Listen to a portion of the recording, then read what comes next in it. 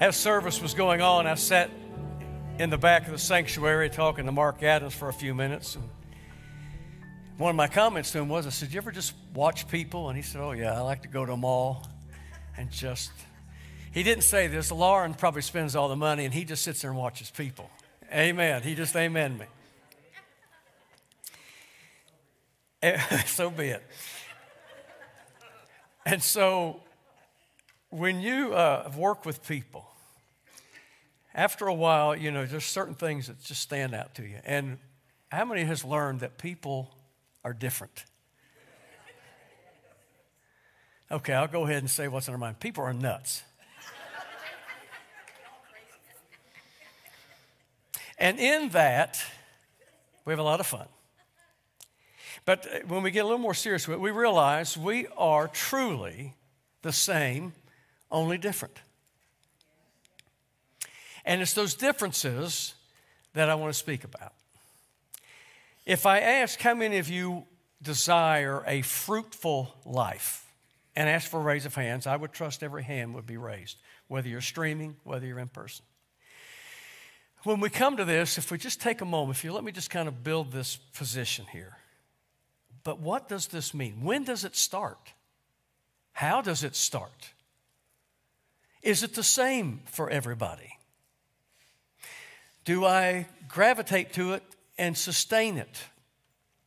How do I maintain it once I have it? Do other people recognize it? What does it do for me? Does it bring reward? So again, to make this just this blanket statement of, I want a fruitful life, what does that mean to you? And then we come into the realities is we all come with something in our gift mix. I love that expression because God has created us. And in that, He hasn't created us all the same. Some of us are great with numbers. Some of us can't be trusted with numbers. Some of us are great with colors, tints, and hues. Some of us are very, very, very meticulous about things, and it shows up in our conversation. You ever been with somebody that if you ask them about something, they just go on and on and on and on and on? You know who I'm talking about.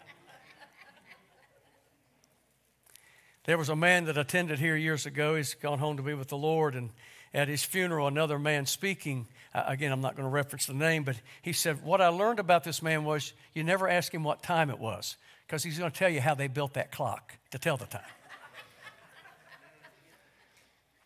There are certain areas in life where you need people to be that meticulous and that gifted in speech, that glib. And then there's other places that it doesn't fit. And so we come to this reality as God has created us with purpose. And we got to find that place that brings fulfillment. That's part of life. It is this thing of, I need to try this to see if I like it because I'm not God. I don't know all about me yet. I don't know everything I like. How many of you have discovered you found things you liked that you didn't even know was there the day before? And it's like, I like this. This is fun. I didn't know I could do this. Or those times where you just laugh and you just can't stop laughing. What in the world triggered that laugh button in me? I need to go back and hit that button again. Or your spouse comes up and said, you need to find that button again. All this is speaking about a fruitful life. I want you to turn with me to Isaiah chapter 61. If you'll stand with me for the reading of God's word, you will, if you've done much study at all, as you turn there, you're going to recognize some of the wording. Isaiah chapter 61, I want to read verses 1 and the first part of 2. And it simply says, the Spirit of the Lord is upon me, because the Lord has anointed me to bring good news to the poor. He has sent me to bind up the brokenhearted, to proclaim liberty to the captives, and the opening of prisons to those who are bound, and to proclaim the year of the Lord's favor. And you notice right there, it can remain standing, that if you go over to Luke chapter 4, verses 18 and 19, these very words were read by Jesus. The story is this. Jesus was an adult man now. He had just been tempted in the wilderness, and he's graduated, he's now going into ministry full time. And he makes his way back to Galilee, and he goes into Nazareth, and as he's going into the synagogue there on the Shabbat day, he finds that they pick him out and say, here, read from the scroll of Scripture. And they hand him Isaiah 61, what we just read. Now, for you and I, we're like, wait a minute, he didn't finish the sentence. He didn't finish the verse, because now we have the privilege of chapter and verse. But from there, you'll go back to Luke and you'll find out that Jesus stopped reading. We know what else was there in Isaiah 61, but he stopped there and closed the scroll. Why? Because he couldn't read what was about next. The second part of verse 2 as we have it, and the day of vengeance of our God, to comfort all who mourn, to grant to those who mourn in Zion, to give them a beautiful headdress instead of ashes, the oil of gladness instead of mourning, the garment of praise instead of a faint spirit, that they may be called the oaks of righteousness, the planting of the Lord. Why? That he may be glorified. Lord, thank you for your word. Let it speak to us. Let it search out those deeper things in us today. In Jesus' name, amen. Before you see to turn to somebody else and say, amen. So be it. Here's the setting. Here's the setting. Jesus has to stop reading from what we know to be Isaiah 61 because he could not yet address the vengeance. And because of that, then of course, the mourning that comes with it, and yet we're already, from what we've read today, realize that anytime we get in God's presence, it's the place of great exchange. We come to him with our mourning, and he gives us a headdress of praise, a garment of praise, a garment of praise that has an anointing, a perfume. So we come one way, and he ministers to us to help us leave another way. It is here, though, that there's an expression that is throughout the Scriptures. And he calls us something very special, a planting of the Lord. How many have read the little plaque somewhere, bloom where you're planted? We're a planting of the Lord. We're not just a happenstance. We're not just the ooze that came out of the ocean and crawled up on a beach somewhere and grew a tail and hung from the tree, and all of a sudden here we are. We're a planting of the Lord, created by God, created in his image, who has purpose for us. Well, of course, then we come into something as well, and we find what Jesus shared, and it's one of my favorite passages, so you know that, because as soon as I would direct you to John 15, the vine and the branches, it just always speaks to me. And it's the same expression coming out from what Isaiah was instructed to write and inspired to write, is what Jesus is sharing that we have recorded in John 15. That there is the vine, who is Jesus. And then we come along and we are attached to him. We're the branches. What we also have to notice in John 15 is this. What ties it all together, there's a vine dresser. How many knows the vine dresser? God himself, watching over our lives. We're a planting of the Lord, and he doesn't just cast seed, throw us out there, you're on your own now. We're a planting of the Lord, and this vine dresser watches over us our entire life. With the responsibility of preaching, I have the responsibility of speaking to the masses.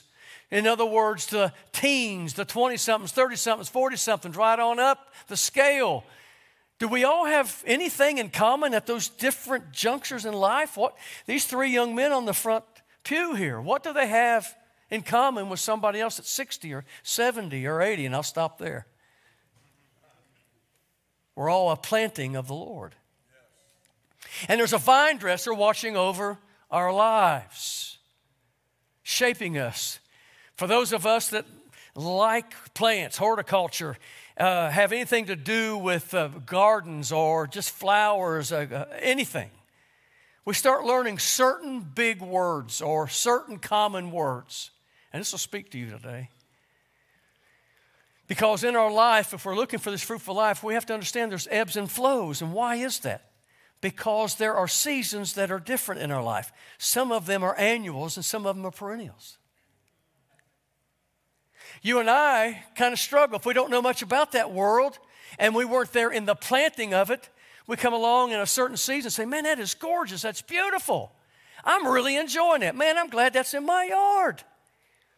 I'm going to enjoy that forever. And a season comes and goes and you come back. Where is that beautiful flower? I can't find it. I thought it would always be here. But you see, it was an annual. It had a shelf life of a season. Ooh, come on, somebody. And there are other things that are perennials that we make no effort at all. And then we go back and there it is again. Oh, thank you, Lord, for refreshing me again. And then we get dependent upon it. But that's the thing about perennials. Some of them also have shelf lives. They may go, if they go beyond 2 seasons, they're perennials. But some last 2 seasons, some last 14 seasons. Some seemingly just goes on forever. How many's there with me? And we have to realize, wait a minute, there's a vine dresser. I don't know all the seasons. I don't know what's in my next season. I know what I enjoyed in the last season, and I hope I get it again this time next year, or the next time I'm around that person, or the next time I'm at that event. And sometimes you go back, it's like, man, it's just as good as it ever was. How many likes banana pudding? I mean, it's as good the next time as it was the last time, right? I got your attention. But what do you do when you go back and there's no banana pudding? We are ticked off.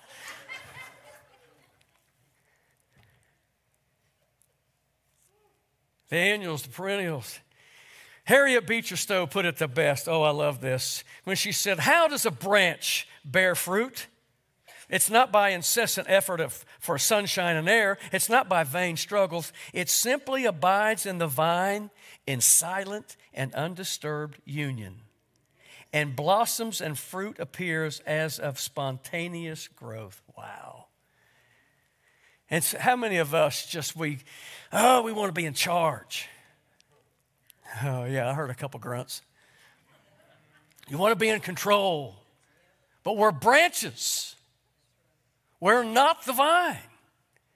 And we're not the vine dresser. We're merely branches. There's a purpose to our life, and that is to be fruitful, to bear fruit. But, I want to push other branches out of the way. I want some of that more of that sunshine. I want this branch just to be gone so that I can get more air. But all of it's vain in our struggles.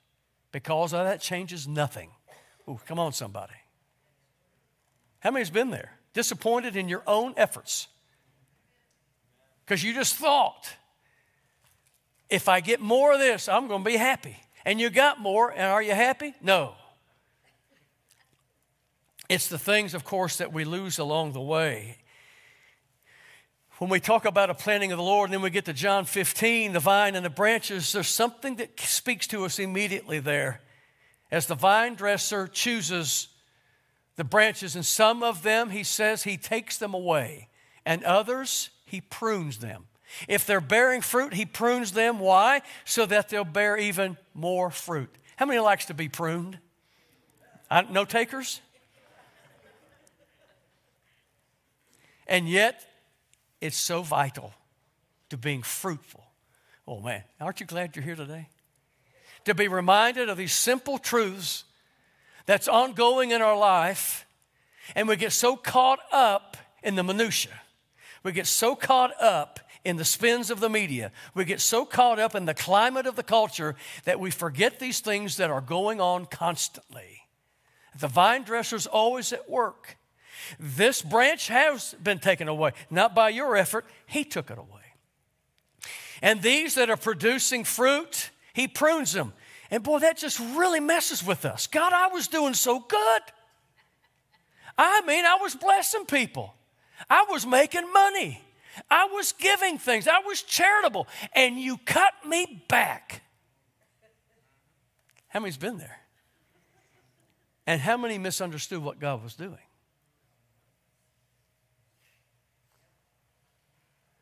You see, that pruning is so vital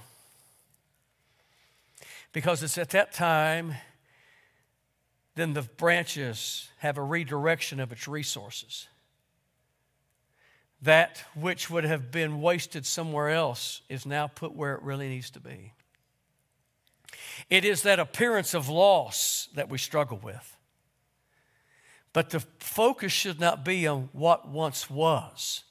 It needs, and as we're trained as a planning of the Lord, to saying, Lord, if you've removed this, then I'm already excited about where you're taking me. Wow. You're redirecting me. Not everything, but certain things. Because it's obvious with my effort, I would have kept it that way, but it's changing. Lord, teach me to accept that, because if that's changing and it looks like it's lost, then I realize there's nothing lost in you. Where are we going next? What is it that you're going to bless even more in the next season that was somewhat blessed in the last season? Lord, teach me your ways. Let me flow in the Spirit. How many spiritual people do we have here? Spirit-filled people. We believe in the Spirit being fluid in our life, moving in our life, speaking into our life, walking in the Spirit, praying in the Spirit, praying with understanding, singing in the Spirit. These things are all fluid, and we come to this place of understanding yet again about the planting of the Lord. You see, when we read from Isaiah 61 and these type of passages, we're always reminded of the pruning hooks and also the shears. There are certain things and major things are being lopped off, and other times it's just a little trimming. And so it is in the things of the Spirit, where things are just getting redirected a little bit more. Now, if you really want to get to the meat of this passage today, we're reminded of something else, this thing called life. And if we're talking about having a fulfilled life, it is the Hebrew writer that declares it's like a race. And in that we are to lay aside the sins and the weights that so easily beset us. Here's the thing about pruning. Sometimes it is, again, something that was an annual. It was only for a season, and God said, I'm going to remove that now. You don't need the vestige of yesterday. I need to redirect those resources into something that's going to be fruitful. Yes. And there are other things that were bearing fruit, and he says you can't see it yourself, but by doing a little bit of pruning here, you're going to even see more increase in this area because of what I'm doing now. But it's these other areas. It looks so full, but you see it's superfluous. In other words, it's excessive. And these are the areas he really does the trimming, where he comes in and he starts removing that which is too much. We know in the Ten Commandments that we're not to covet. Do you know what covetousness is? It's wanting more of what you already have too much of. But if it was up to us, we would hoard it. And we would get more, and we'd press it down and squash it and get bigger containers. We'd tear down barns and build bigger barns. All these things are teaching us about the superfluous that happens to our lives. We think we're happy, but all these things cause something. It causes us to be hindered. Because now I got to have more vehicles to move all this extra stuff. I got to have a bigger house to store all this bigger stuff. I've got to rent storage place. How many am I preaching to right now? And what good is it? You see, it's not a sin, but it is a weight. Pastor, that is so good. Man, you were on it right now. This is the stuff we don't like to touch.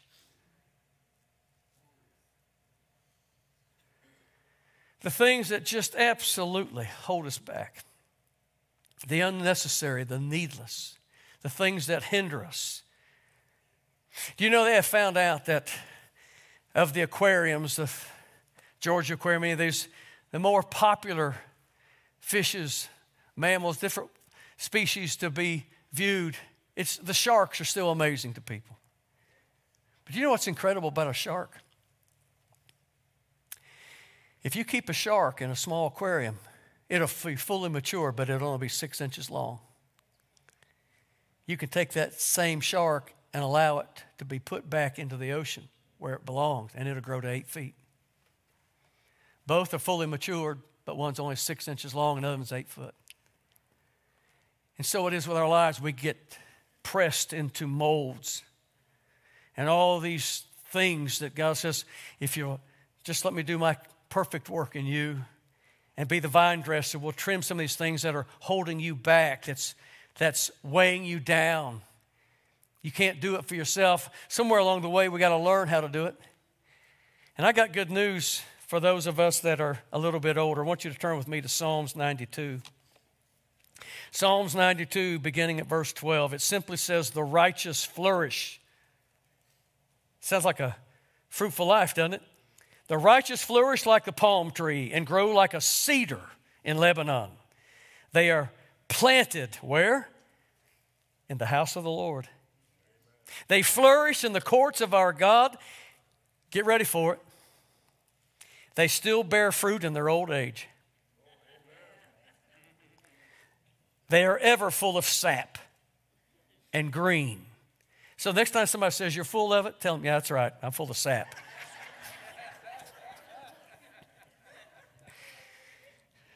What did the pastor preach on today? I only heard one thing.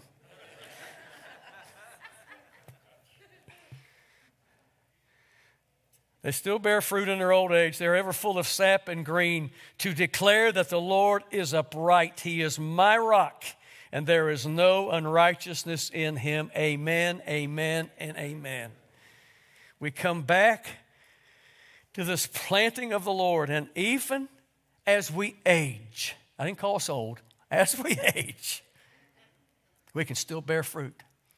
Back to John 15, verse 16, we didn't choose God, he chose us and ordained us, purposed us that we would produce fruit. And fruit that's perennial, that remains, that keeps on going on. As I close this morning, I read the story of someone that I'd never heard of and just spoke to me. His name was Dr. Charles McCoy. Dr. Charles McCoy was a pastor, and he pastored one congregation for many, many years in Oyster Bay, New York. He never married, therefore he never had children. So with his extra time, other than responsibilities of pastoring, he loved to study. And he wound up receiving 8 different degrees. That was his world. But something happened to Dr. McCoy. He aged. And at 72, the denomination came to him and they forced him to retire. He wasn't happy about it at all, and by matter of fact, he became quite depressed. But the depression didn't last but a week. But in that week, his world that he knew was gone. And he was struggling. How many can understand that? A changing of season. I guess my life's over. I have no purpose. Everything I've been good for, all that I've studied, it's just wasted. Was it worth it? Was it worth it? But a week later, after this forced retirement, he met a missionary. And the missionary was from India. And he said, I want you to come to India and to preach. Dr. McCoy did what seemed to be so absurd. He didn't have a lot of wealth. He just pastored that one church all those years. He had one car. He sold the car and other possessions. And everything he had left was in one suitcase. And with that money, he bought a one-way ticket to India. When he got there in Bombay, he had made the statement to some people riding along with him. He said, all I have is this suitcase and my wallet and my Bible. Before the day was over, pickpockets had stolen all of that.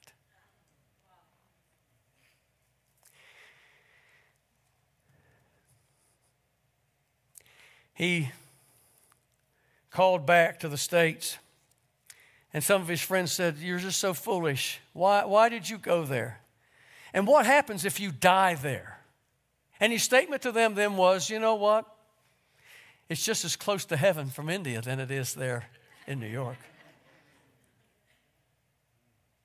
He didn't know what he would do, and finally he went to a church, and conversation after conversation led him to some other missionaries. The missionary that he met in the States didn't arrive in India. He was on his own. But he had gone, he knew where that particular missionary had been sent from. So he's talking to these individuals. And they said, we'll help you with whatever we can. You want to go back? He said, no, it's a one-way ticket. And what are you going to do? He said, you know what? I'm going to get an appointment with the mayor. And they laughed at him. They said, we've been here for years. We've been trying to get to the mayor, and we've never got the first invitation. So he went to the mayor's office, and he walked up. He said, I want to meet with the mayor. And who are you? I'm Dr. Charles McCoy from Oyster Bay, New York. I want to meet with the mayor. Secretary came back, and she said, okay, you have an appointment at 3 o'clock this afternoon. At 3 o'clock, he got back, and there were several people in the room. He had no idea why. The reason they allowed him room was that he stood 6'4" and had beautiful white hair. And when they read his pedigree, all those degrees, they just figured he was important to somebody. They said, you have 30 minutes. He preached the gospel for 30 minutes. At the end of the meeting, a military man came to him. He said, I want you to come to my school, my military school, and speak. He had no idea it was the equivalent to West Point. From there, he would go to Calcutta. He would go on into Hong Kong. He would go to other cities around. For 16 years, the Lord just kept opening doors. In that old age, he was still bearing fruit because he was full of sap. He finally got back to Calcutta, and he was to speak that afternoon. He told individuals, he said, I'm feeling pretty tired. I better rest up for the engagement this afternoon. He never showed up that afternoon. He left this world from that motel room in Calcutta. And then those that had heard him 16 years earlier realized, yeah, he got the glory just as quick from there as he would have from Oyster Bay, New York. Would you stand with me today?